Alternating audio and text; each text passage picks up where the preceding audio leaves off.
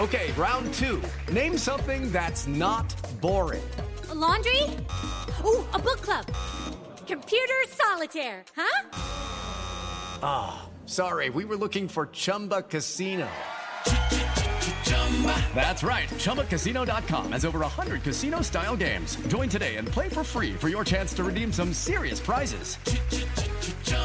ChumbaCasino.com. No purchase necessary. Void where prohibited by law. 18 plus. Terms and conditions apply. See website for details. I mean, you saw yesterday, I sent basically the thing, like what I think were my 10 most important movies, and I sent a few movies where they really inspired me, and I think they are masterpieces. Of course, the list is bigger. Sure. But they were just out of my ass, basically. Yeah, that's kind of, that would be a good motto for the show. Yeah. Is out of our ass. In fact, that might be a better title than Trailers from Hell. Too late now. Too late. But anyway, so we are here this week. I should start over.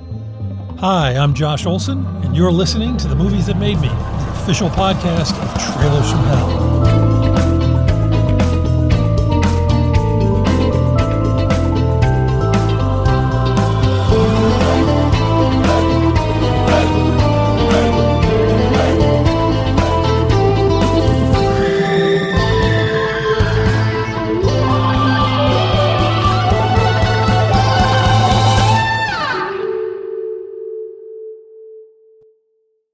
I'm here as ever with the great Joe Dante, and our guest this week is a filmmaker who, if I can speak freely, has a reputation that may or may not be deserved. My specific kind of radicalizing experience with him was many years ago. There was a screening of a movie he made called Postal at a screening room in Hollywood. And my friend Daniel Waters, the screenwriter, the two of us went off to see it. And I'm looking this gentleman in the eye when I say this. We went, I will admit, to go kind of laugh. And we knew he was going to be there doing an interview. And we thought this will be an interesting train wreck.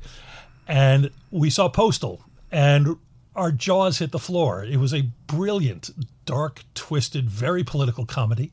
And the filmmaker in question gave a really entertaining and intelligent interview at the Q&A afterwards, and I think won almost everybody over. I am talking of the fascinating and wonderful Uwe Boll, who is here with us in Skype, actually. Hello. Actually, where are you? Are you in Canada or Vancouver? Vancouver. Okay. Yeah. But that movie really kind of rocked my world, because you walked in, and I'm sure you're no stranger to what your reputation was at that point. And here's this guy making a movie that is so out of the mainstream and so smart. I wish I could take credit for this line. My friend Dan said, it's the 9/11 movie that America deserves. And I have to agree. He's gone on to make many other films. One that really also kind of affected me was he made a movie called Assault on Wall Street that I was just discussing with Joe and Don here beforehand. Pretty much every screenwriter I know has been brought in to pitch ideas on the Death Wish movie over the years. And I know I'm not the only one who has suggested to the various incarnations of producers on this thing that street crime is not really that big a deal anymore, that if you really want to tap into the zeitgeist, you need to have your guy be someone whose wife, say, was killed by an insurance company, and he goes after Wall Street. And they would always go, oh, nice idea, and then move on.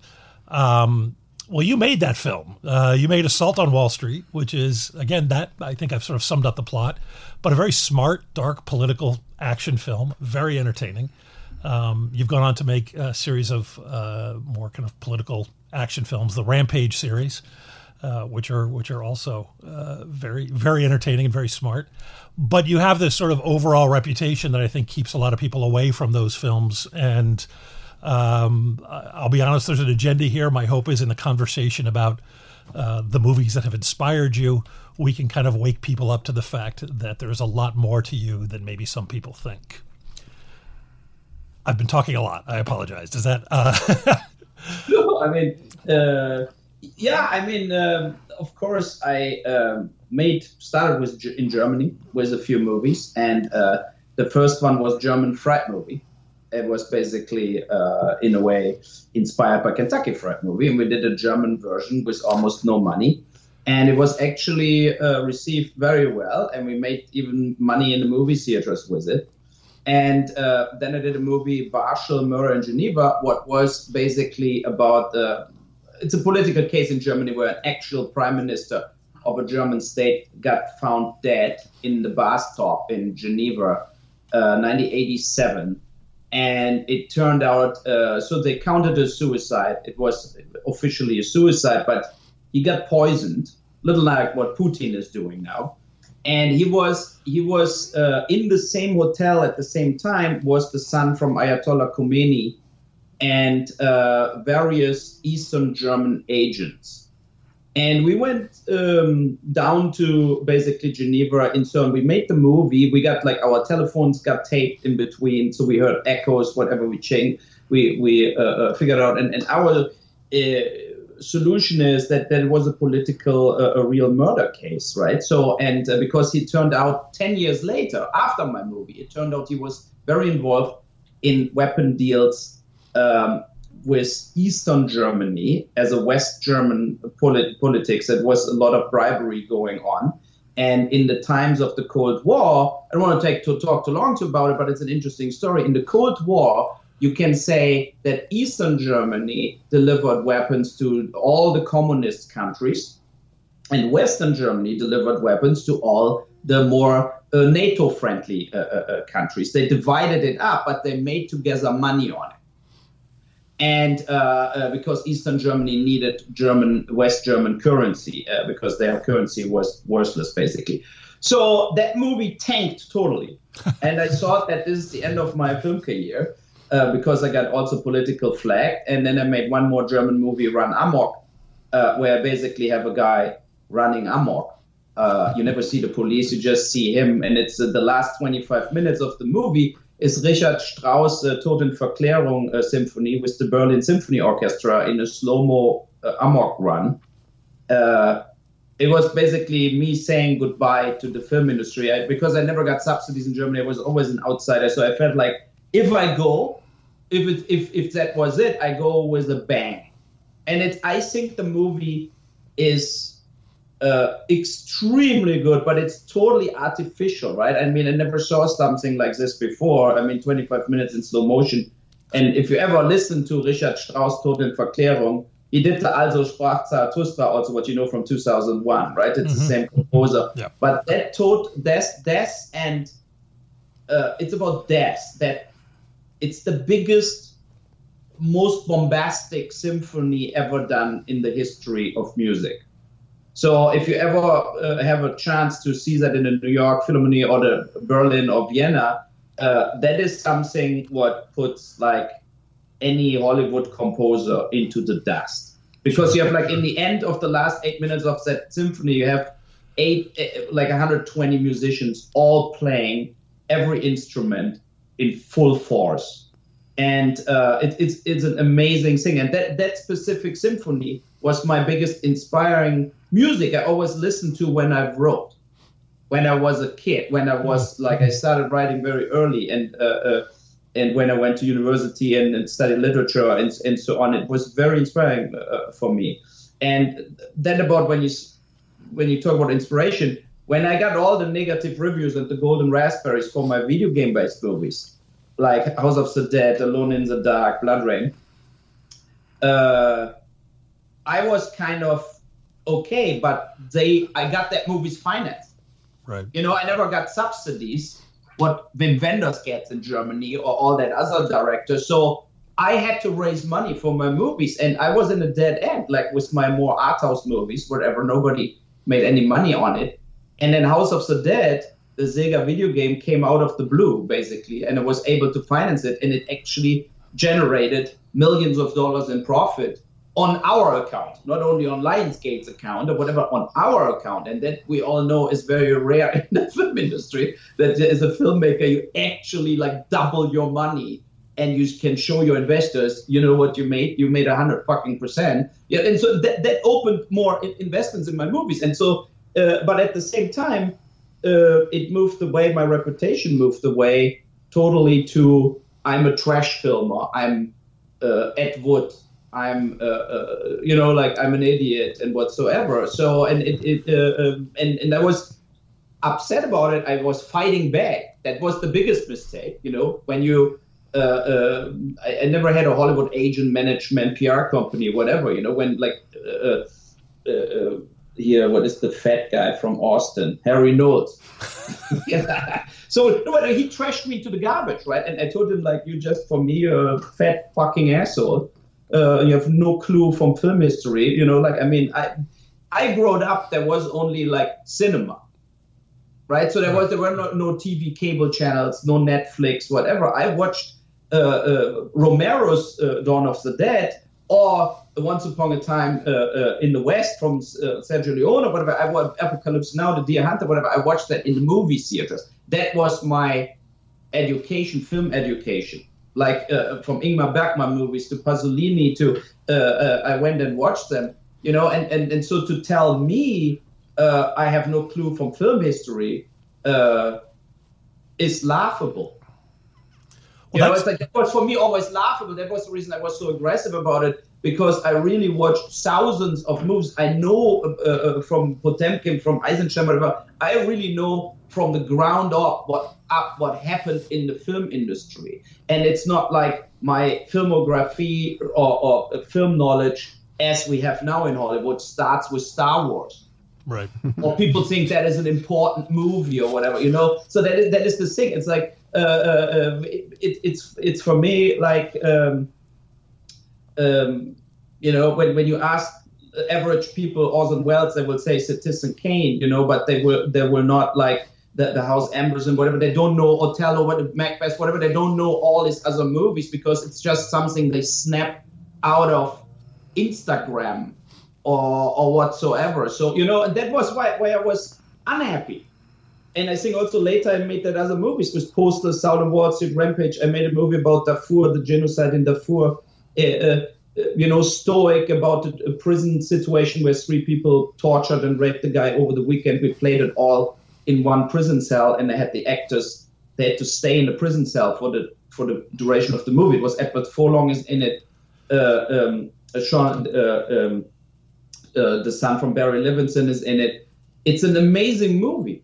I never got any credit or whatsoever. The only money I ever made was with the stupid video game-based movies, and everything else got completely ignored or even bashed. And so it was a very frustrating, last 12 years.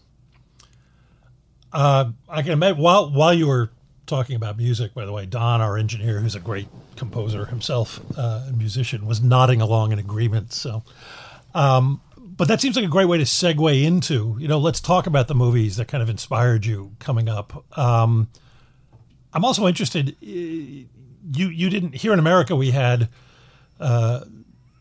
pre-cable, we had, a few TV channels, and they would run old black and white movies. So if you were a kid of a certain age, it was almost forced upon you. But you're saying you didn't have that. You actually had to go to theaters as a kid to...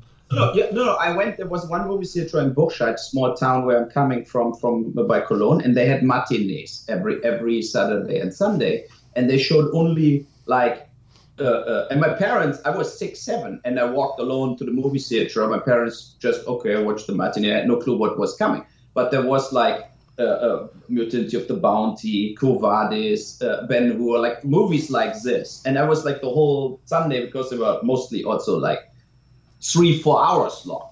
Right. Lawrence of Arabia, whatever. So I watched all of this, but in the movie, in the TV at that point, we had also 2 channels, and they showed classics, but they were all at 10 p.m.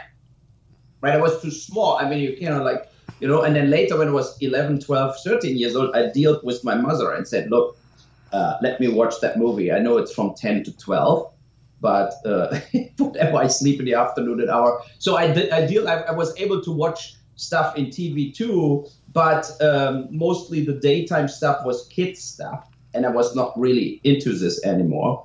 And I will never forget, I was like 12 and dealt with my mother that I can watch Rosemary's Baby. And I was so shocked I couldn't sleep for 3 days, and because my parents were already sleeping, and I was like completely scared shitless.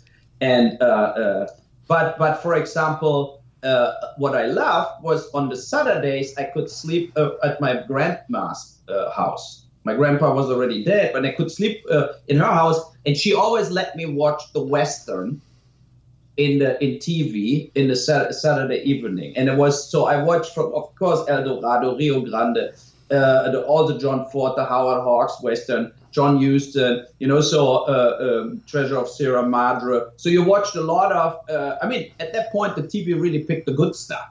Right. How the West was won. So I watched all that Western classics from hundreds of them over the years, and loved it. I still love Western, and I'm always happy if from time to time a new Western comes out.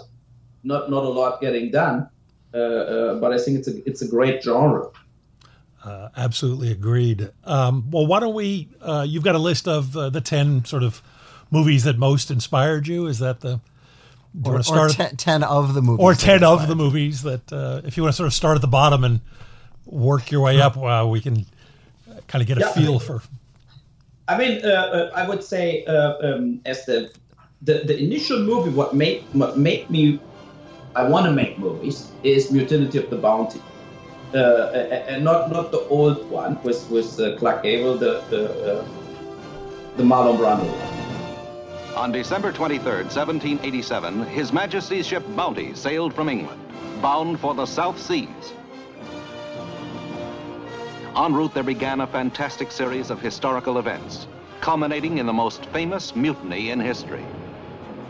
The dramatic story of that mutiny has, for more than a century, excited the imagination of men, women, and children the world over. Oh. And not the, I don't know what. Not the Mel Gibson one. Other shitty ones, whatever. But the Marlon Brando one, because I felt like, I want to do this. I want to make movies. I want to be in the Caribbean. I want to have adventures. I want to be like travel through the world and doing movies like this. That wasn't really like I watched it in the movie theater, came back home, told my mother I want to make movies, and it was also kind of so that I started reading about movies or directors or genres when I was like 11, 12. I started reading books about it, right? So when you had later the Truffaut book about Hitchcock, whatever, all that stuff,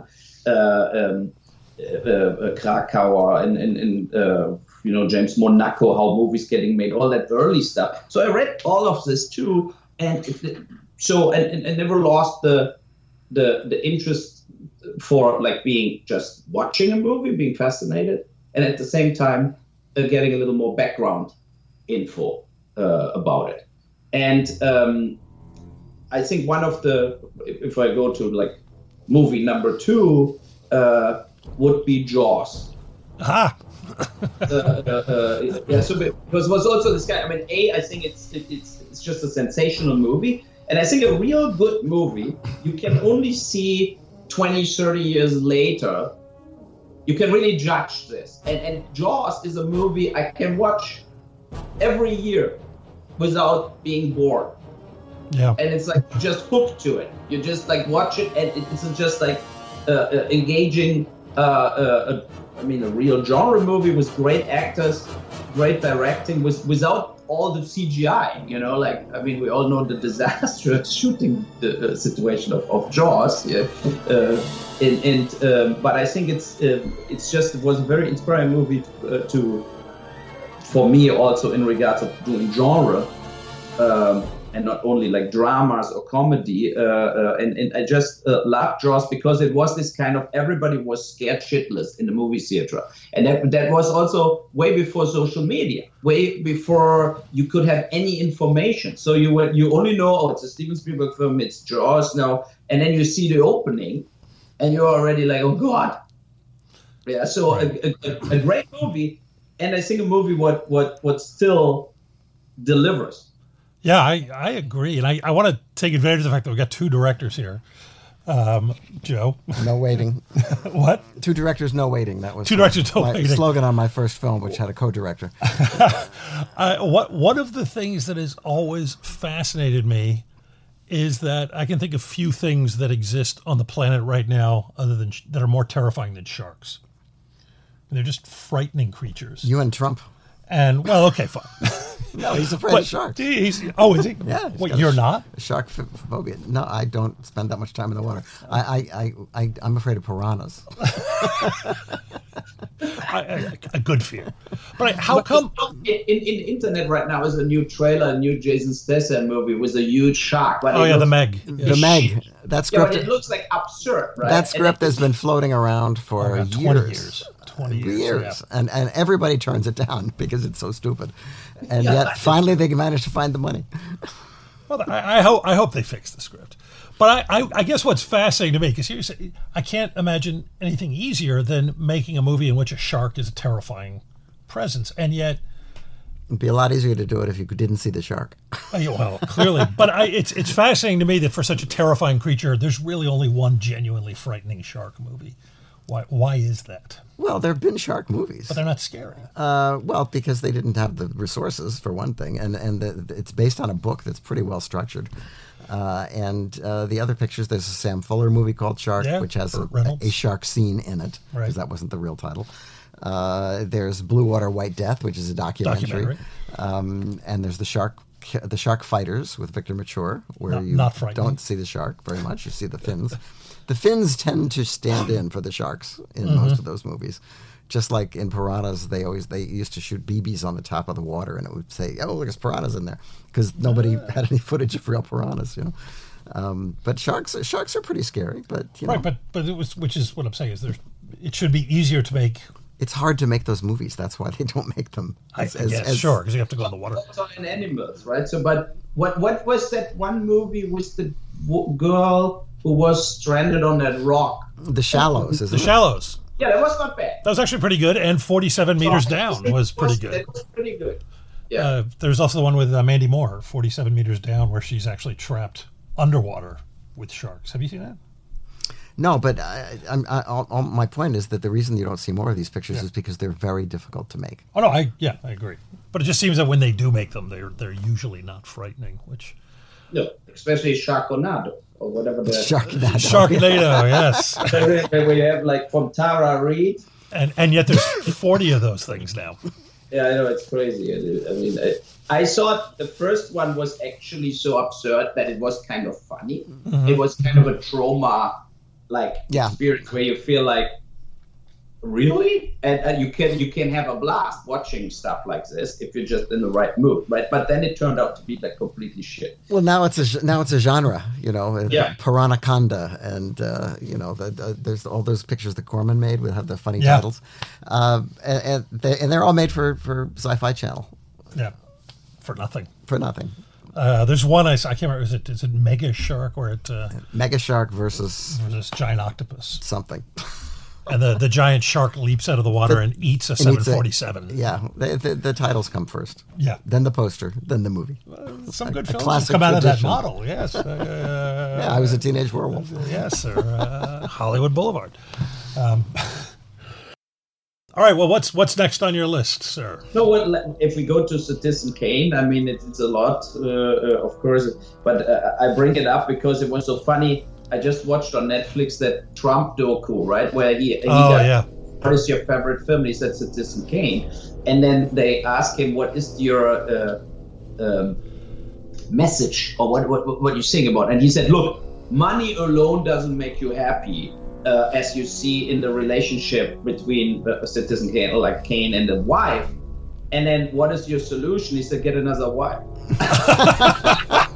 And it was actually, I was laughing. I thought for a moment he actually understood Citizen Kane. But his solution is get the fuck with the wife, like get out of it. I mean, it was so funny. I couldn't believe it. And so the great scene of Citizen Kane for me was, of course, always when he finished the review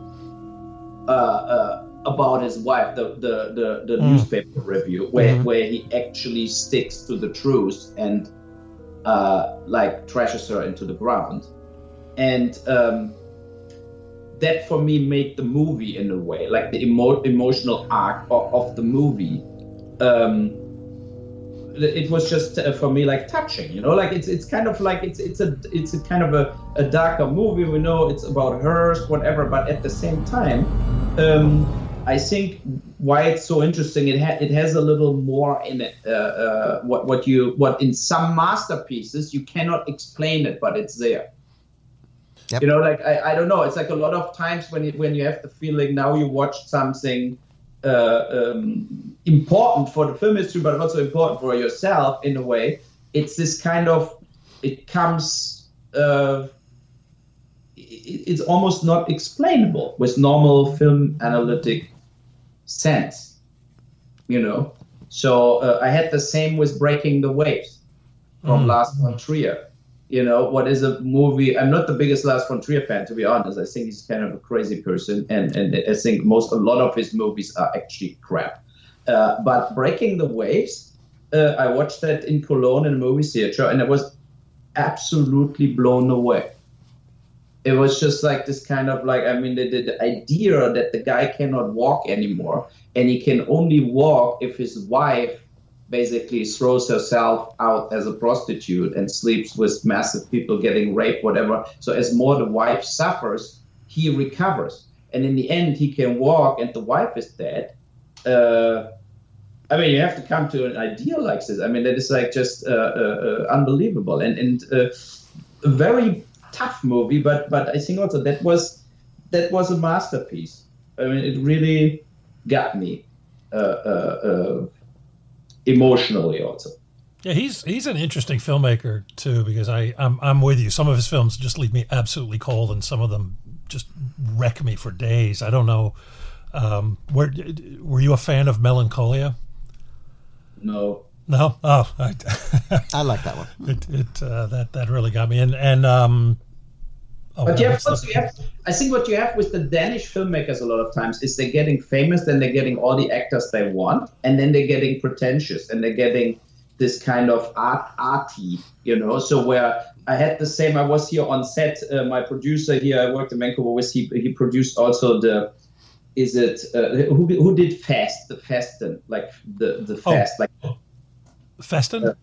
Yeah. Oh God. Michael Winterbottom, or what? It was a Danish guy.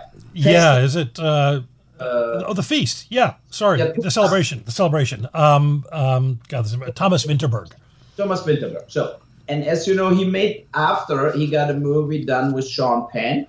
Right. And of course, when you see like the Celebration movie, how emotional it was a great movie, right? Yeah. And it worked only because they did it like a theater play. Yeah. Everybody could play that movie in a day, so he came out of a very good movie, very good actors in his mother language, and then was thrown into that Hollywood thing where he learned like some actors think it's strategically good. And then I think I had the same feeling with Lars von Trier with some of his movies where he got like Kirsten Dunst and all that people and Nicole Kidman, and it's like because the agents told them, oh, you have to do like a European art house movie with the hottest guy in Europe right now. And that was at that point Lars von Trier, So, yeah, but it's an interesting story. Yeah. So, well, Vinterberg bounced back, at least. And he did a film a couple years ago I loved with Mads Mikkelsen called The Hunt. That's great. Yeah. Which was terrific. So he did manage to recover from his sojourn to America. But that's tough. A lot of times European directors do not recover. They come here. They get heaps of praise on them, and then they are completely undercut by the studio.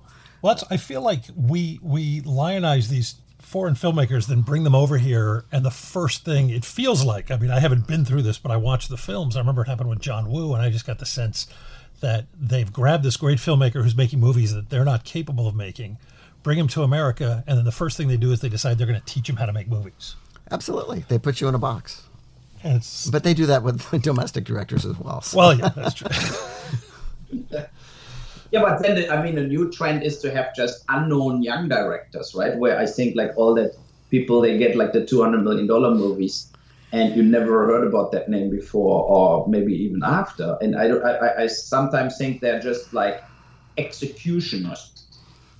Well, they like to get people who don't know the rules and who don't know what when the studio comes to them and says, "This is what we want, do it this way," and they go, "Oh, okay, I guess that's the way it's done. I guess I'll do it that way." And that's not a recipe for making good movies. No, I agree, and it's just like technocrats, right? So people, they know the technical. Coming from that CGI background and stuff like this, but they're not really storytellers, and that is one of my biggest problems I have with all that event movies. I'm just not really into it. I'm not into the new Star Wars, the new Star Trek, and they're getting hyped, and everybody talks about it. I think also that is the trend in the last 8 years or whatever, is this kind of the reviewers, the TV stations, the talk shows, they're all acting like they are important movies. For me also Black Panther is not important, only because there are black people playing it, right? So I mean it's just like they things getting a huge thing, but it's still popcorn cinema and nothing else. And they're making things out of it what is just not there. And I think I just was today, I was walking my dogs, and I thought about when I thought about the Oscars this year, right? Think about a movie like Little Miss Sunshine.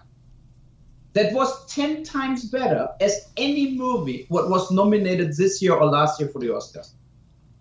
Like Moonlight is a good TV movie, not more at all. But now movies getting prizes or whatever, they have no real importance whatsoever, but they're getting in a trend where everybody jumps on. And that is the thing, but that is, I think, what completely went lost. Like in earlier years, and going down on my list, right? Of course, the Deer Hunter would be on the list. Apocalypse Now would be on the list. For me, there were like groundbreaking movies, and they transported also information, like a real message to the world, and information about yes, Vietnam was crazy. It was not only the wrong war, but it was also like crazy. It broke a whole generation of people. And then of course, like 20, 30 years later, the Vietnam veterans who all got completely fucked over by the government. They didn't get paid. They didn't get the medical support, whatever. And then they're standing there with Make America Great Again and voting for Trump, who will take the last bit of Medicaid and everything away from everybody. And it's like that is the crazy world. But I think that the crazy world we're in right now is shown in movies like this, and they were important movies. Well, maybe this audience is getting the movies they deserve. Yeah, that is true. And it's a depressing thought.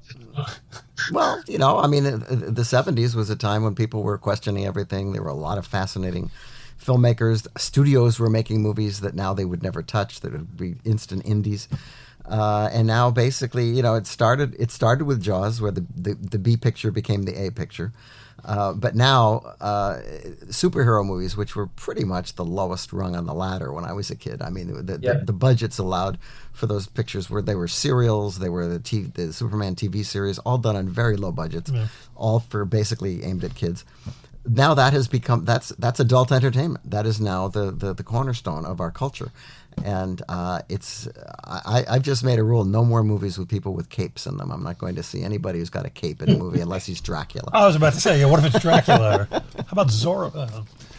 I had a kind of flash of revelation a few years ago at Comic-Con, which I used to go to regularly many years ago as a sort of... They used to sell comic books then.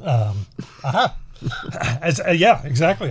And it was sort of a shameful subculture that I was part of. Well, it was an outlaw subculture, but now it's the culture. Well, what I realized looking around last time is this is what happens when a species loses its natural predator. It's just taken over everything. As far as my mother now knows about Comic-Con because it's covered in national it's like media. the Cannes Film Festival. Yeah, well, what's next on your list? Going back to the superhero stuff for one second more. I think also, like, when I criticize, I mean, nobody cares if I criticize something, but I think they're all, in a way, indirect. Also, support for the troops, support for the military complex in America, right? Because with Avengers, whatever, it's just the people, like my kids, they believe superheroes are real, right? So, I mean, that is the thing. I mean, not the older one, he's like 10, he doesn't believe it anymore, he knows it's fake, but the younger one, and it's this kind of a lost battle, you know? Right. I spent so much fucking money on Transformer Optimus Prime figures or whatever for my kids, and I hate Michael Bay and I hate the movies, you know. But I have no choice. That is the, you know. So and I mean that is the biggest problem, that they are all showing problems getting solved by violence. Was, you know, there is no question that there is a battle, no question there is a war. It's like, and this in an overwhelming way, in a way, I think makes people also like Trump happening, makes this kind of a normal situation. You always have some bombing somewhere, you know, like whatever the world is like, you have here a civil war, and then you throw some bombs, and then you do this, or you give weapons first to the Taliban. Then the Taliban hates you, then you have to fight the Taliban. You know, it's like this endless loop of acceptance of we clear everything up with weapons. And in a superhero way, they hope for something special to solve all the problems. You need Iron Man, you know, whatever you need. You need that special, not the Navy SEALs. We need to go higher. We need to get people that have superpower. And I think that is the biggest threat right now, in a way, what we're doing with our children, because all of these other ideas about how society can be and how like countries can be or whatever, like all that stuff, what I think we got from the older movies we grew up with is gone. Yeah, you know, and that is the thing where I feel also like a lot of the actors, they just grab the money and run, right? So they think like Robert Downey Jr. is a great actor. We know he's a great actor, right? So, but at one point he made the decision, I want to make $200 million in the next 10 years, and he's making them. So, you know, I don't know. It's a kind of a sad story. Most of the movies running are not interesting for me at all anymore. And to get back to what you were saying a minute ago, a friend of mine just pointed out to me recently the new Avengers film. The title is Infinity War, which is essentially been America's foreign policy for my entire life. We're infinitely at war. And it just seems to be a way of selling this. So here's a question to you, and it's going to sound like a challenge, and I don't mean it that way because I myself write. I share a lot of these views, and I write movies that engage with violence and so forth. But you make, you know, for instance, the Rampage films or Assault on Wall Street. These are films that use violence to essentially address problems as well. But there is a difference, and I wonder, can you kind of enunciate that difference? Because I struggle with that all the time, between what you're talking about in kind of mainstream films and yet what you're trying to do with your own movies. Yeah, I mean, with the Assault on Wall Street, what I was interested in, why I there are also movies I wrote. The video game-based movies I never wrote, but there are movies I wrote, and I felt, how can it be that we have 7,000 suicides after the foreclosures and everything? Like 7,000 Americans killed themselves in 4 years, and they all lost their houses, they lost their existence in the banking crisis. And at the same time, we have nobody going to jail. We have even like 2008, you know, that was like, okay, now we have to regulate the banks, blah, blah, blah. And nothing got done. And people like Richard Ford from Lehman Brothers have got $400 million out of Lehman Brothers. Lehman Brothers went under, with $800 billion in debt, and the taxpayers have to shoulder it in a way. They moved it all to the bad banks. Why, if we have shootings every day in America, every day, I mean, how many schools we want to shoot up, right? But why nobody ever went to Wall Street and really shoot that people? I mean, there's a lot of music. But I think it's a good question, because are they so scared to just kick the door in at Lehman Brothers or Goldman Sachs, whatever, and shoot the way up and shoot the CEO, or don't go to a public appearance? I mean, that is the same. But we have so many, even the political motivated, more ISIS people, whatever, running amok. They did it on military bases. They, but it's not like really existing. And I got criticized. I said, yeah, well, you basically say that they should go and shoot the bankers. And I said, for a movie, I want to scare the bankers. I want that the bankers watch my movie and think, maybe I was only lucky so far that I didn't get shot in my favorite Manhattan restaurant, drinking Chateau Lafite. So, but that was I think that was, I tried to do the movie, the opposite to Wall Street 2. Mm-hmm. I think Wall Street 2 is just rich pricks are whiny about their existence, but there was nobody who actually lost anything for real in Wall Street 2. And then I put in the South of Wall Street that his wife kills herself because they cannot pay the medical bills anymore. And that is the point what drives him over the edge, where he thinks like, you know what, fuck it. I go after them and shoot them. And I think that is totally understandable. It's still murder. But, I mean, if you lose everything and you can now be a homeless guy at the street corner, or you strike back, that, I mean, what do you want to do, right? So, and I think what a lot of people see, and the crazy thing is this. We had Bernie Sanders who tried to do a revolutionary thing, and he didn't get even nominated. And you have Trump who said, I'm doing a revolutionary thing, but all the wrong things. But he got, I think, elected because the people wanted that revolutionary thing. Yeah. And I think that is an overall tendency, I think, in the society right now, in Europe and the US, that the people feel the injustice. But they maybe vote then exactly in the wrong. I mean, Trump told everybody, I take care of you, blah, blah, blah. He was lying and lying and lying. And his politic is only to make the rich richer and the poor poorer. So, but the people don't know that. Right. Because there is kind of a fascist channel with Fox News. What is, when they all criticize now the Russian TV channels. I mean, Fox News is like a Russian TV channel. In America, just spreading out lies, blurring the facts, and that should be shut down, or it should be like written advertising on the channel.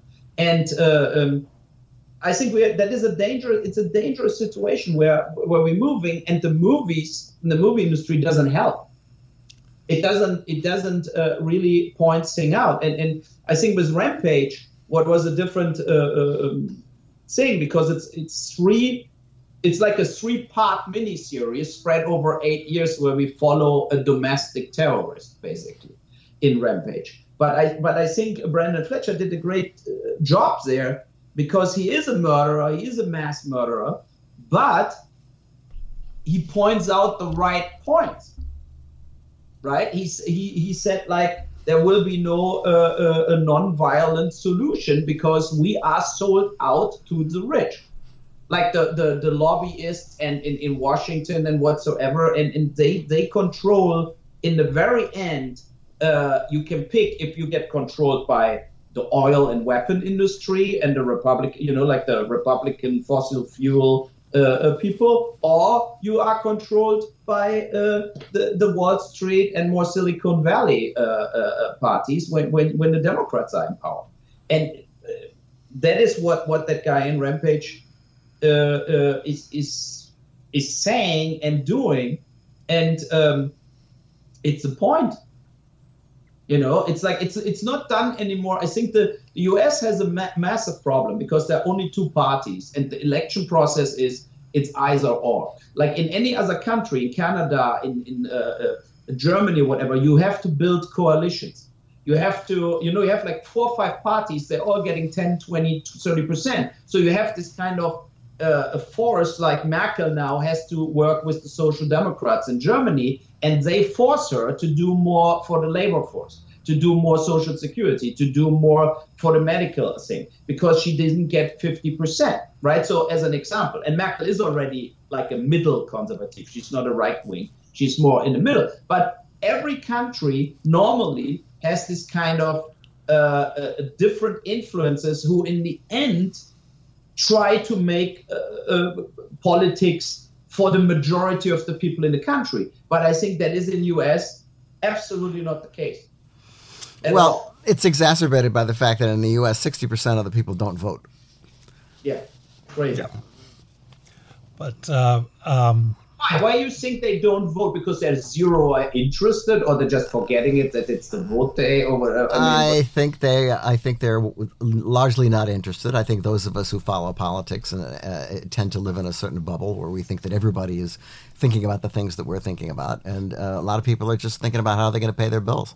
And there's a large portion of the country, as exemplified by the Tea Party a few years ago, that basically doesn't like change, doesn't like progress. It wants to go back. It wants to go back to the 1950s, and where people knew their place, and there was segregation, and these things are not coming back. See, the fly in the ointment is that they don't like immigration. Too bad.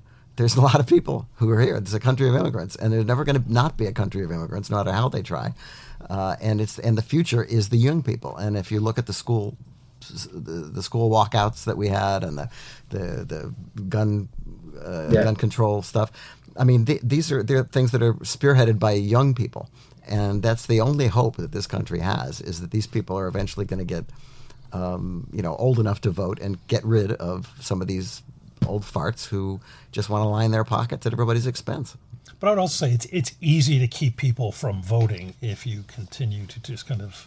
No, I wasn't even talking about the efforts that they make to legitimately stop people from voting. I'm talking about people who just aren't interested in voting. Oh, no, but I'm saying it's easy to keep people at home by just continuing to feed them this sort of hopelessness and despair. Well, that's what they do at Fox. I mean, they just don't cover stories that they don't want people to know. Yeah. And then But I think also, like, what the new dimension is, what Trump brought, is that denial of facts.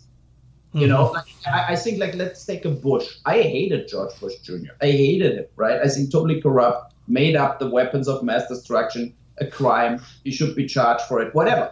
But they would not go so far to say the earth is flat and whatever, like totally, or whatever, like when you remember when Trump is doing the trade talks, he says Canada has a huge surplus in trading with U.S.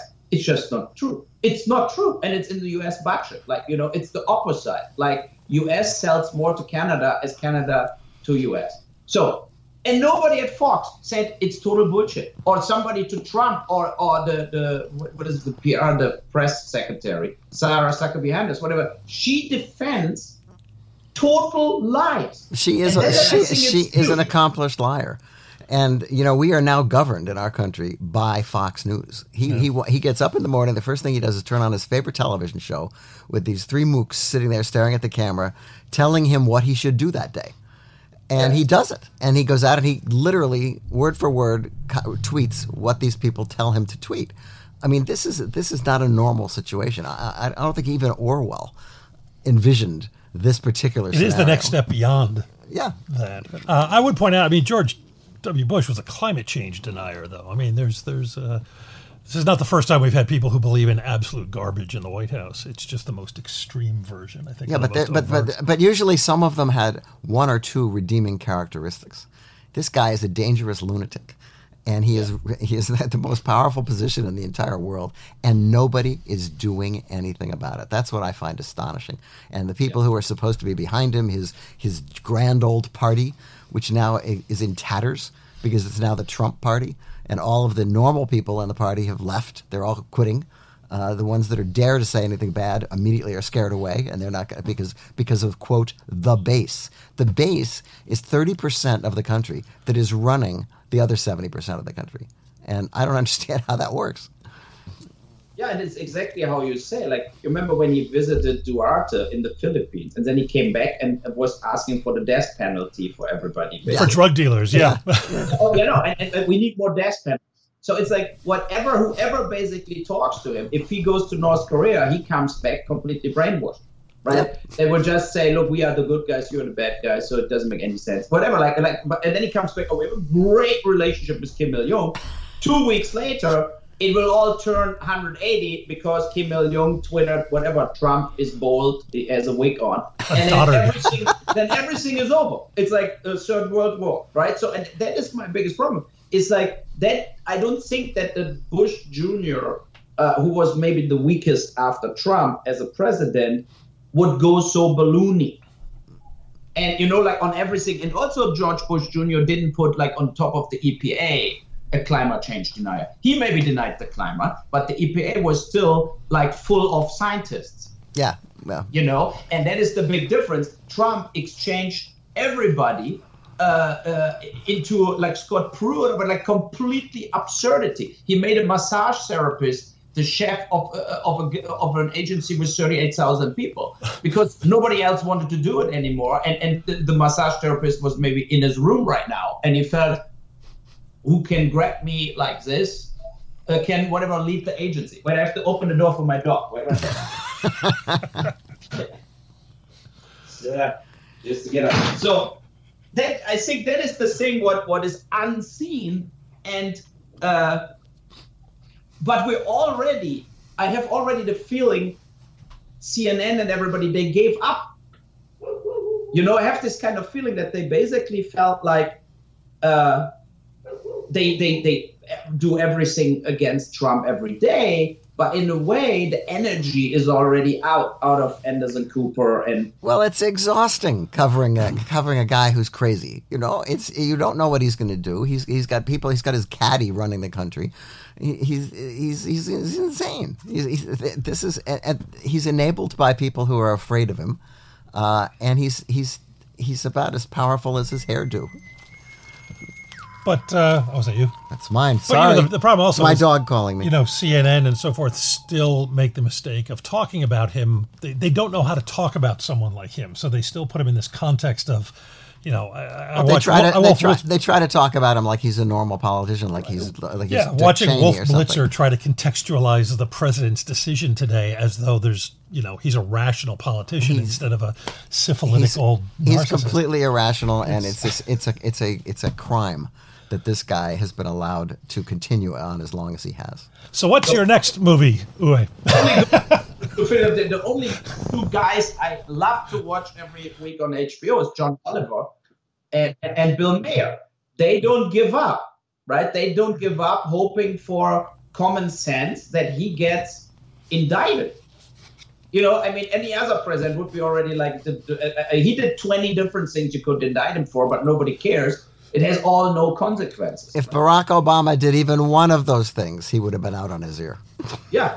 You remember when before he turned president, where everybody said, if he doesn't put his companies out of his name in a third-party trust, he cannot be president. Right.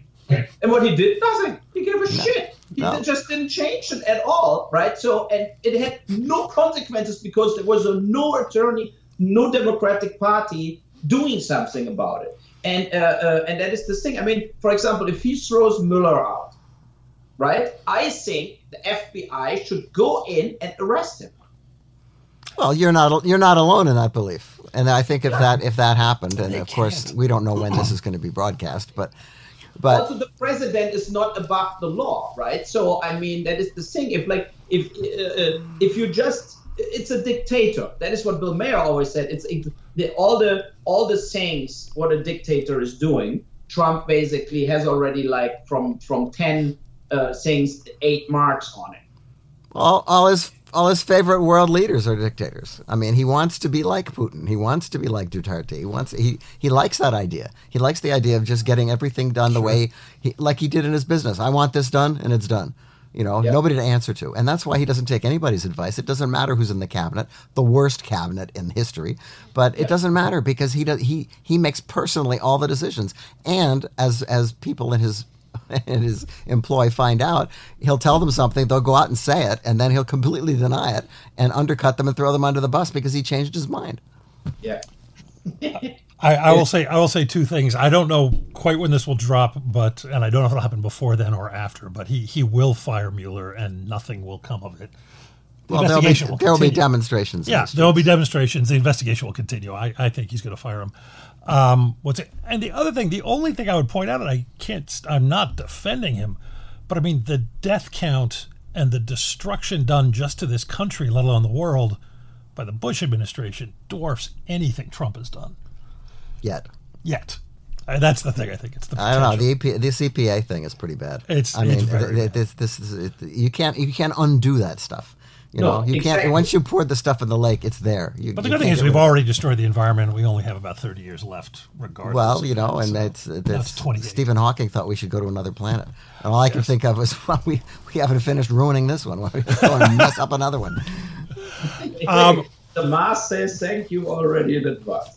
Lucky Land Casino, asking people, what's the weirdest place you've gotten lucky? Lucky? In line at the deli, I guess? Aha, in my dentist's office. More than once, actually. Do I have to say? Yes, you do. In the car before my kids' PTA meeting. Really? Yes. Excuse me, what's the weirdest place you've gotten lucky? I never win and tell. Well, there you have it. You can get lucky anywhere, playing at LuckyLandSlots.com. Play for free right now. Are you feeling lucky? No purchase necessary. Void where prohibited by law. 18 plus. Terms and conditions apply. See website for details. So, but another movie is There Will Be Blood. Ladies and gentlemen, I've traveled over half our state to be here tonight.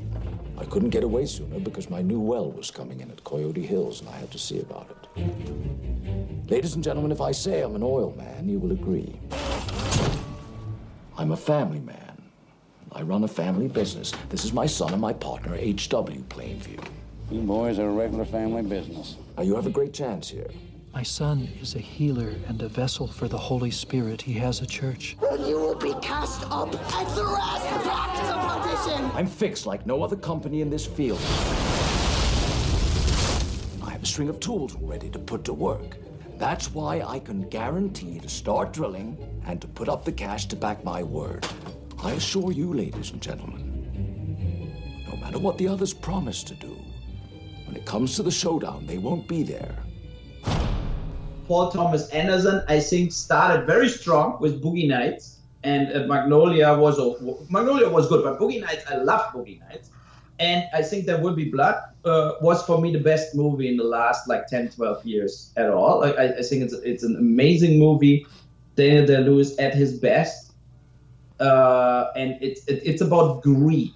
Yeah. Right. So it's really I think it's a good title, and where that priest, Paul Dano or whatever the actor is, was extremely well done, very dark but very real in a way, and I was blown away. I mean, that was an absolute masterpiece, and then he did the same. He went the same route down like Terrence Malick went down, where you just watch the last 3 or 4 movies he did, and you think what the fuck happened to that guy?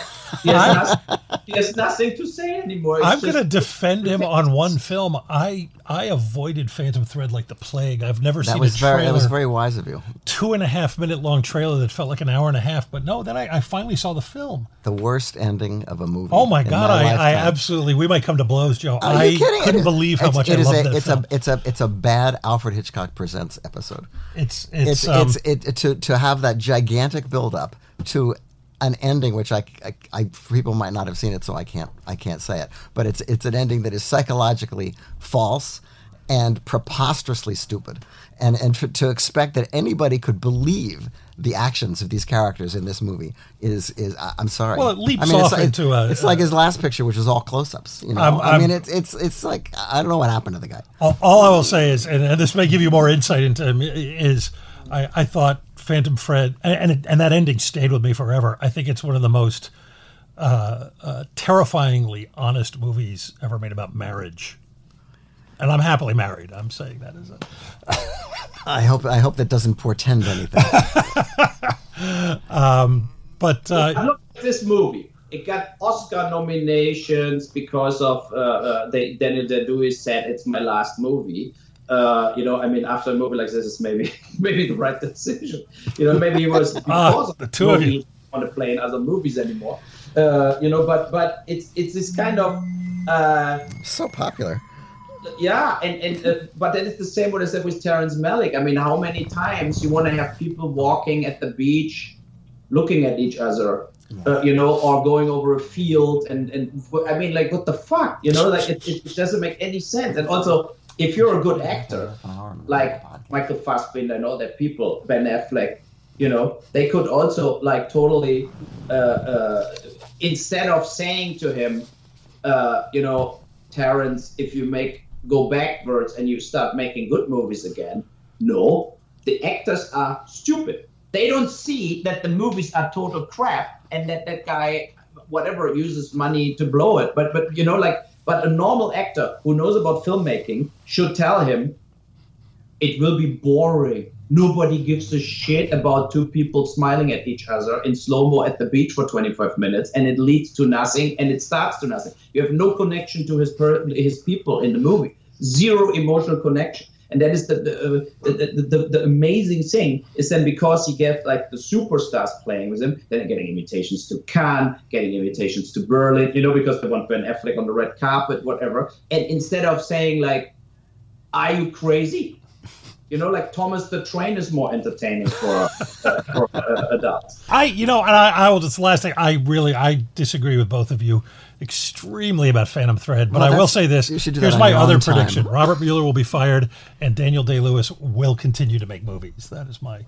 I believe that Daniel Day-Lewis will be picked to head the investigation. Oh, there you go. That would be two birds with one stone. That would be good. Uwe, do you have one more film on your list that you can give us in the time we have, or? Dances with Wolves. Just hear that you've been decorated, and they sent you here to be posted. Actually, sir, I'm here at my own request. Why? I've always wanted to see the frontier. You want to see the frontier? Yes, sir. Before it's gone. There ain't nothing here, Lieutenant. Everybody's run off or got killed. What about Indians? Totally different, right? So, I think that was also a movie what really got me emotionally like a heavy hitter, a great epic film, and Kevin Costner, who I met later for my movie In the Name of the King, and he's kind of a prick, and basically Kurt Russell and Christian Slater told me the same about working with him, that he's kind of a prick. And my producer here, Dan Clark, he was the assistant from Clint Eastwood on the Perfect World movie. And he said also there, Costner also came out of his trailer, and then Eastwood started shooting without him, scenes, like where Costner was in. And then he told him, like, if you're not there, I shoot without you. And then that made him coming out of his trailer. But in like 3,000 Miles to Graceland, Kurt Russell and Christian Slater, they always had to wait. And he didn't came, and they were like standing on their marks and were ready to go, and nothing happened for 10 minutes. And so he treated everybody like shit. But Kevin Costner in Dances with Wolves, yes. I think amazing film. For me, total masterpiece, deserved all the Oscars. Me as a Western fan, I was happy to see a movie like this. Yeah, I think that's kind of dissipated in time, its reputation, I think. And all movies dissipate in time. Well, no, I mean, some so I do think people grow in stature as time goes on. But one of the things I like about that, and might be the only person on the planet who likes The Postman. You probably are. Is that they are. I'll take it. They're both very old-fashioned Hollywood kind of epic films, unabashedly and unashamedly. And I think a lot of people missed that with Dances with Wolves. They thought it was something else. But I think it works in the context of those kind of classic epic Hollywood westerns. In The Postman, the emotional arc was not there. What you have in Dances with Wolves, with the wolf, but also with his wife, right? So I mean, it's an amazing love story in it, and I think a great movie. I like Robin Hood more as the postman. Oh, I know, sir. The Kevin Costner Robin Hood. Well, I consider it the Alan Rickman Robin. The Alan Rickman since Robin. He's the only good thing in it. Yeah, it was better. I think there's a thing. Somebody said this. It should be a rule because I was not enjoying Robin Hood that much, and then they bring out Sean Connery. And I think the worst thing you can do in a movie is remind people of a better movie about the same subject. Because I was almost accepting Robin Hood, and then they bring out the star of Robin and Marion, and it just a vastly superior film. I will. No. It's not that I like Robin Hood, but yes. I really disliked Postman. Okay. I think they're totally not in the same. I would give Dances of Wolves 10 out of 10, and the Postman 3 out of 10. See, he should have rung twice. Do you have one more, or shall we? No, on my list was, of course, also The Godfather Part 2, and I mean Part 1. I love both, right? So, but who doesn't love that movie? Yes. Yeah. So I mean, it's just like an absolutely classic. Always, also a movie that doesn't age, like Jaws. You can watch The Godfather. You will never switch it off. It's super entertaining, and then. There are movies like whatever Titanic. You watch in the movie theater, you see it the first time, you think, "Wow, what a big movie! What a great movie!" And then you see it again, and you never want to see it. You switch it off after 5 minutes, like unwatchable. And I think a lot of movies like this are basically this kind of unwatchable after you watched them already. Yeah, movies of the moment as opposed to movies for all time. Yeah. Sure. Well, Uwe, thank you so much for joining us. It's been a real pleasure talking about movies and a little sideline into politics there. A little sideline. A little sideline, half an hour. But it was a wonderful conversation. Thank you very much for doing it. Thank you for sharing your thoughts. Well, thanks for inviting me. Come back anytime. Oh, by the way, and I should plug this. I'm not sure when we'll drop, if this will happen, but really, Uwe's challenged Alex Jones to a boxing match. I hope that happens. I know who I would put my money on because I've seen you box film critics. And I support that endeavor. But look, that he forced Alec Baldwin to a boxing match and stuff like this, right? And then he takes like steroids and stuff like this. And and I despite him, right? I think it's very good that the Sandy Hook people now suing him, like the parents. But for me, I mean, he's a climate change denier. He's a right corner fascist. But to say to parents, your kids didn't get killed. Oh, he's a monster. It's unbelievable. I would be the parent. I would track him down. I would did that already. And what like that is the thing. But I felt, you know what? If he has so a big mouth, it's interesting. His ex-wife is twittering all over it, like Alex, go in the ring. Oh. So it's like, and she said he owes her still money, whatever. So let's do it as a charity boxing fight, and all the revenues, the winner decides what happens to the revenues. And I said my money goes to the victims of shootings, right? So of course his money would go to the NRA or whatever, to the Koch brothers or to himself. And so I said, like, we put that on the line. I think there would be some streaming revenues or whatsoever and ticket sales. But of course he's not answering because all this kind of people are always pussies. They're always in the very end, not like this kind of, they don't have it in them. That is the same with when I was young, I boxed 14 years. At Bayer Leverkusen, right? So, and our coach was Fritz Stunek, who trained the Klitschkos later. So we were a few times German, like amateur champs. So I'm out of shape. I'm 52, so I have to go back to training, but I would do it, but I know how it feels to get punched in the face. And that is what you learn in boxing, is not like, I mean, everybody can swing some shots, whatever, and you can be like flipping out, but you learn the real thing if you do the real thing. And so I'm not scared to be in the ring with Alec Jones because he couldn't take the pressure. You know, that it's true. Like, if you're not used to it and you get really punched in the face and the referee doesn't stop it and there is no like TV host who stops it, then you will have a very good experience for the rest of your life. And that is what I want to give it to him. So let's do it. I go back to training. He's pumped up. He's heavier as me. He's younger as me. He's a large man, yeah.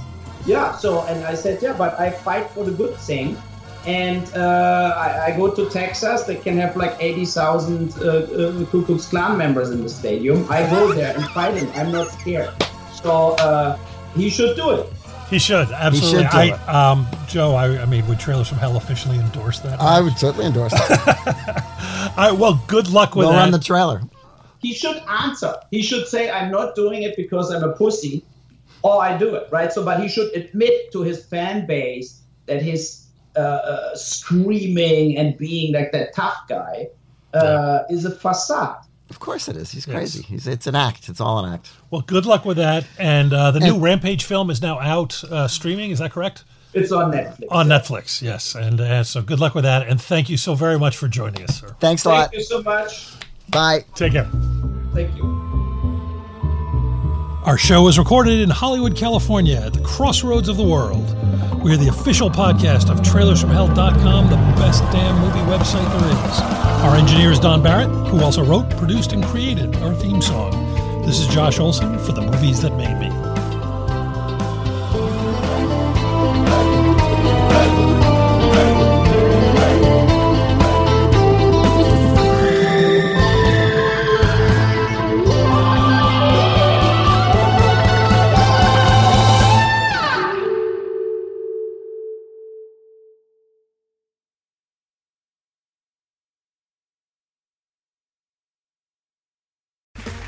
Okay, round two.